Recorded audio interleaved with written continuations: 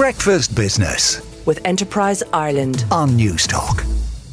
Statkraft started out as a hydroelectric facility in Norway more than 125 years ago, and now is a global enterprise in 21 countries, including here in Ireland, where it is developing a large offshore wind project in the Irish Sea.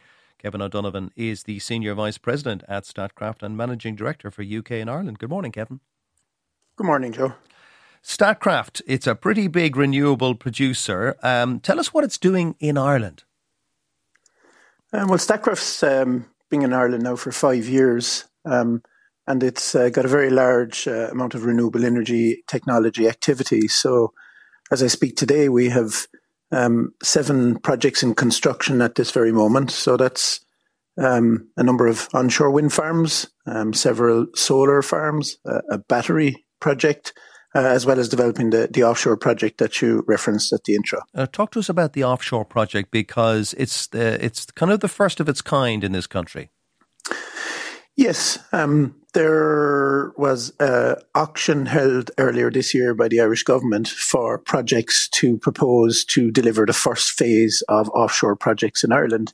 And the Statkraft project, which is called the NISA project, just off the North Dublin Meath coastline, was one of the 4 projects which secured a CFD contract with the government to produce power from a 500 megawatt project, which is about in and around 40 to 50 turbines, depending on the final design. Now, tell us how that system works. In other words, you agree something called a strike price with the government. In other words, a price that you think you'll cover your costs and break even, and that is not too high for the government, but will provide a regular amount of renewable energy for the state.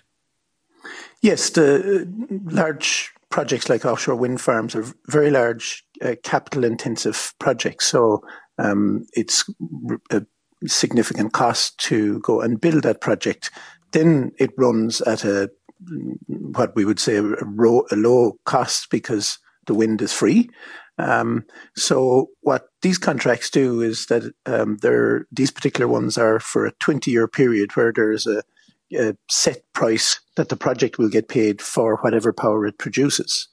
And that gives a company like Statkraft the confidence, I guess, to go and make that investment decision and invest a very large sum of money into the construction of the project. Is there an issue with planning in this country? Because I've spoken to numerous guests on this programme who say it takes so long to get approval because there's simply not enough planners.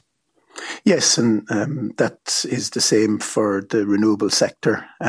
For the offshore projects, these first 4 projects that were successful in that auction earlier this year, they actually still have to go through the planning process. So it's a little bit of the other way around to maybe what we would normally see for the development of renewable projects. But again, the government and the industry needed something like this auction to be able to kickstart the industry. Ireland only has one quite small demonstration size offshore wind farm that was built almost 20 years ago now. And the offshore industry is a very large industry in other countries, particularly the UK, which is seen as one of the world leaders. Yeah.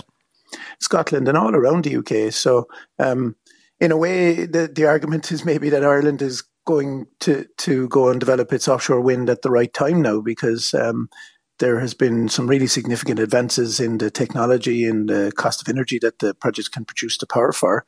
And Ireland is really well placed with these first projects to deliver more of the same for the Irish consumer. Now, but how far out are we from offshore wind in the Atlantic, in floating platforms, which would, it's even windier out there? It sure is, and it's a really exciting prospect. But I think there's probably steps in the journey we have to go on to ultimately have a net zero electricity system where we don't need to rely on fossil fuels.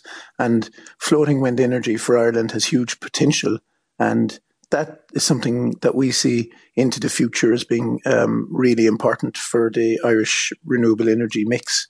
But up towards 2030, the focus is very much actually on established technologies. So as I mentioned at the start, we're already constructing a number of onshore wind farms around the country. And under the Climate Action Plan, the government have set out a target of basically doubling the amount of onshore wind energy that we would have had from 2020 to 2030, Will we meet our targets, Kevin? Sorry for interrupting. 80% of our energy coming from renewables by 2030, because that's only 6 and a bit years away. Yeah, I think it's a challenging target, to be honest. But I think what's really interesting about this, Joe, is actually we have the technology right now. The technology is available to do this. We have the policy at a national level that already sets this up. Statkraft has over 500 megawatts of solar projects already under construction. So the government has set a target of 8 gigawatts of solar to be installed by 2030 as part of that 80% target. And we're actually constructing 1/16 of that already right now. And there's a lot of other projects being constructed in the country in solar. And obviously the solar panels that we're seeing pop up on roofs all around the country is going to be a really significant part of that as well. It's amazing because we would have scoffed at the idea of solar in this country as a source of energy. But technology has improved, as you say. Unfortunately, we have to cut it short there, Kevin. That is Kevin O'Donovan, the Senior Vice President at the Norwegian energy giant Statkraft. Breakfast Business with Enterprise Ireland on News Talk.